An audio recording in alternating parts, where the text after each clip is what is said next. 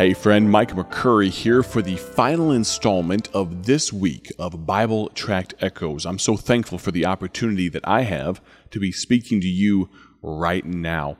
I'm going to encourage you to join us, though. I know I'm getting ahead of myself, but let me encourage you to join us next week for the next installment of this broadcast, because what we talk about today will be continued in next week's broadcasts. I'm so excited about the opportunity to share with you, continuing this theme of ingredients of a good Christian. Ingredients of a good Christian. I hope you want to be a good Christian. I know I do, and I know I fail so miserably. Maybe, just maybe, what we talk about from the Bible today will be of help to you. Let me tell you about a special product that we produce at Bible Tracts Incorporated. Before we jump into the scriptures today, by way of getting ahead of ourselves a little bit, let's look at the book of Genesis. You turn there while I tell you about this special product. You see, I'm holding in my hands right now a little pamphlet titled, "What is a Tract?" What is a tract? You see, this little pamphlet right here explains, by the very hand of Paul Levine, he wrote this gospel tract some years ago. This little pamphlet, it's not a gospel tract technically, it tells you what a gospel tract is. It tells you how to use a gospel tract, gives you some tips and tricks. Let me encourage you to place an order at BibleTractsInc.org.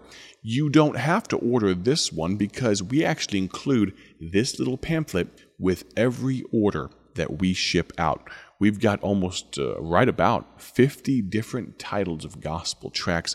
I'm so thankful for the Lord allowing us to print all of them, but what good are they if we don't use them or don't know how to use them? And that's where What is a Tract comes in handy. Go to our website, BibleTractsInc.org today. Now, let's jump into the Bible. We talked for the last 4 days, can you imagine that, about the first ingredient of a good Christian. We talked about the Amen, A-M-E-N, Amen. See, that word is not just a vocalization. It's not just an audible little word. It's a spirit of agreement. And that's really where the mindset is of what we were looking for. We talked about the method and the meaning and all of those things, the mandate of the word amen. But in reality, what we were going after is to explain the magnitude and the mindset of the spirit of agreement that we need to have, that you and I need to have with the Bible. You don't need to agree with me, and I don't need to agree with you, except for when it comes to matters of God's Word.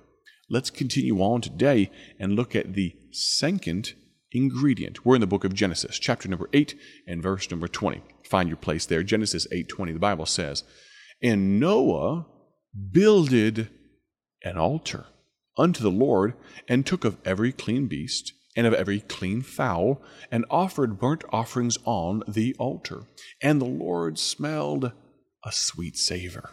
And the Lord said in his heart, I will not again curse the ground any more for man's sake, for the imagination of man's heart is evil from his youth. Neither will I again smite any more every living thing as I have done." We're talking about ingredients of a good Christian. Oh, friend, I want my life to be a sweet savor to God Almighty. Wouldn't it be amazing if your life and mine was a pleasing scent, was almost like perfume to God? That would be absolutely amazing. But how can you and I have the ingredients that would cause that to be the case? Well, we talked about the Amen, a spirit of agreement. Today we're going to talk about the altar, or a willingness to make adjustments. You know, almost every great decision I've ever made was made at an altar. I think of my salvation, the day that I accepted Christ at a small church in Monterey Bay, California. I got saved and I went to the altar. The moment that I surrendered to God for him to do anything he wanted with my life. It ended up being full-time ministry. That's how I came to be talking to you right now. I have the privilege of serving God as a full-time evangelist, and right now I'm actually at a camp in the Butler, Pennsylvania area, preaching to teenagers and leading singing and spending time with some juniors, just having a grand time, all because there was a moment at an altar that I surrendered to God. My call to preach, of course, another item that I get to utilize this week. Well, where did that come from? Well, it happened at an altar. With tears coming down my face, I knelt down. My pastor put his arm around me, and I saw a puddle begin to grow where my pastor was crying and praying for me as I surrendered to the call to preach. How about getting married? You want to talk about a wise decision. Marrying Rebecca was an absolutely, of all the decisions I made in my life, of course, surrendering to God and accepting Him as my Savior. Okay, we'll put those up there in the pantheon. But marrying my wife, that has to be way up there. And whether you care or not, this thought, this theme, it was placed on my heart at an altar. What is an altar? Well, let's begin with this. An altar is a place to start. And again, I want to be very careful and point out to you, my friend, that we're not just talking about the physical place of the altar. We're going to talk about this more in just a moment, but we're talking about a spirit of adjustment, a willingness for God to move into any part of our heart, that there are no locked doors as the Spirit of God moves across our life. There's nothing that He can't access, and not just that, but He has the keys to the levers to adjust anything He wants to. We're going to use the word altar, but every time I say that, I want you to think of the word adjustment. The altar is a place to start. You know, it's a sad thing, but you shouldn't need to be told that altars are important. You know the Bible tells us they are. Look back at Genesis chapter 8, verse 20. Noah built that altar and sacrificed without being told to. Did he build a house first? No. He built an altar. Did he plant fields first? No. He built an altar. Did he dig a well first? No, friend. He built an altar. Did he put up fencing for the animals? No, he built an altar. Did he begrudge God this thing? Did he do it with a lackluster attitude? Or did he do it out of praise and thanksgiving? The first thing he did was he built an altar. Of the incredibly limited, think about this, there were a very finite amount of animals left on the earth. And what did he do? He took one of every one that God wanted and sacrificed them. They didn't have refrigerators back then. He wasn't going to be able to store all that meat, and regardless, it wasn't his meat anyway. He was giving it to God on an altar. The altar is a place to start. What happened? Well, it pleased God. Here are some particulars about an altar, and before you get too concerned, yes, friend, for these next few moments, I am referencing the altar at your local church. I'm referencing as well, though, the altar of your heart. Of course, as I already mentioned, and please understand, sometimes I feel like I'm being too brash, too blunt. I'm talking about the spirit of adjustment, the spirit that's willing to make adjustments as God sees fit. But go ahead and apply, please, everything I tell you right now. Apply it to the altar of your heart. Apply it to the altar at your local church. The altar, it's a place to start. It pleases God, but the altar requires sacrifice. You've got to bring something to the altar. Even the poor people among Israel, though they were given a lighter cost in animals, they didn't have to bring the most expensive animals if they were under a certain wage bracket, if you will. They still had to bring something.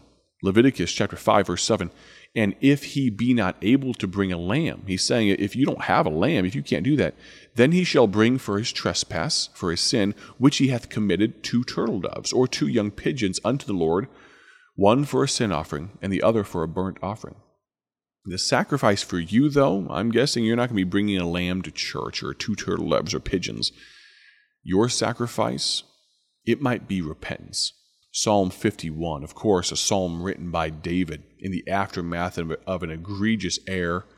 Psalm 51:16, for thou desirest not sacrifice, David says here, else would I give it.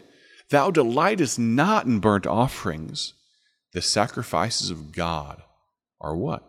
A broken spirit, a broken and a contrite heart, O God, thou wilt not despise. We try to offer lip service, don't we? We end up with unresolved sin in our lives. We try to just give up token items, small things.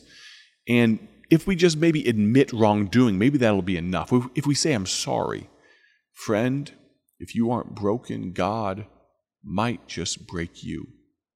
Regardless, the altar or the spirit of adjustment, it's going to cost you something. The altar doesn't just require sacrifice, though. We're going to talk as we begin next week, as we continue in this vein, talking about the second ingredient of a good Christian. The altar, yes, it's a place to start. Yes, the altar requires sacrifice, but the altar, it's a sanctified and a special place. Over this weekend, would you ponder, would you meditate on, would you consider the fact that maybe it's been a little while since you've visited the altar? I'm not just talking about the physical place in your church. I'm talking about the altar of your heart. Let me encourage you, before we meet again here on the Bible Tract Echoes radio broadcast, would you spend a few moments on the altar of your heart asking God what He'd like you to sacrifice? I want to tell you how much I appreciate your listenership today. If you're not already subscribed to our podcast, you can search for Bible Tract Echoes on Google Podcasts, Apple Podcasts, whatever your favorite podcast player is. Subscribe to that if you would. Then also subscribe to our YouTube channel, Bible Tract Echoes. We'd greatly appreciate that. Follow us on Facebook and all of those things. We'll post updates in the near future. I want to thank you for being a part of our broadcast virtually today by way of the radio waves. But I'm going to ask you to come join us in person on October 1st at our grand opening at our brand new building in Odell, Illinois. The announcer will be on in just a moment, giving you all kinds of ways you can contact us. I'd love to hear from you if you have questions. Have a great day for His glory. We'll talk to you next week. God bless. Thank you for joining us today for Bible Tract Echoes, a ministry of Bible Tracts Incorporated. If you would like to receive a free sample booklet of all of our tracts, you can contact us by calling 309-828-6888. That's 309-828-6888. Our mailing address is P.O. Box 130, Dwight, Illinois 60420. A faster way to contact us is to go to our website at BibleTractsInc.org. That's BibleTractsInc.org. There you will find more information about our ministry and details on how you can support Bible Tracts Incorporated. Thanks for listening, and may the Lord richly bless you as you serve Him.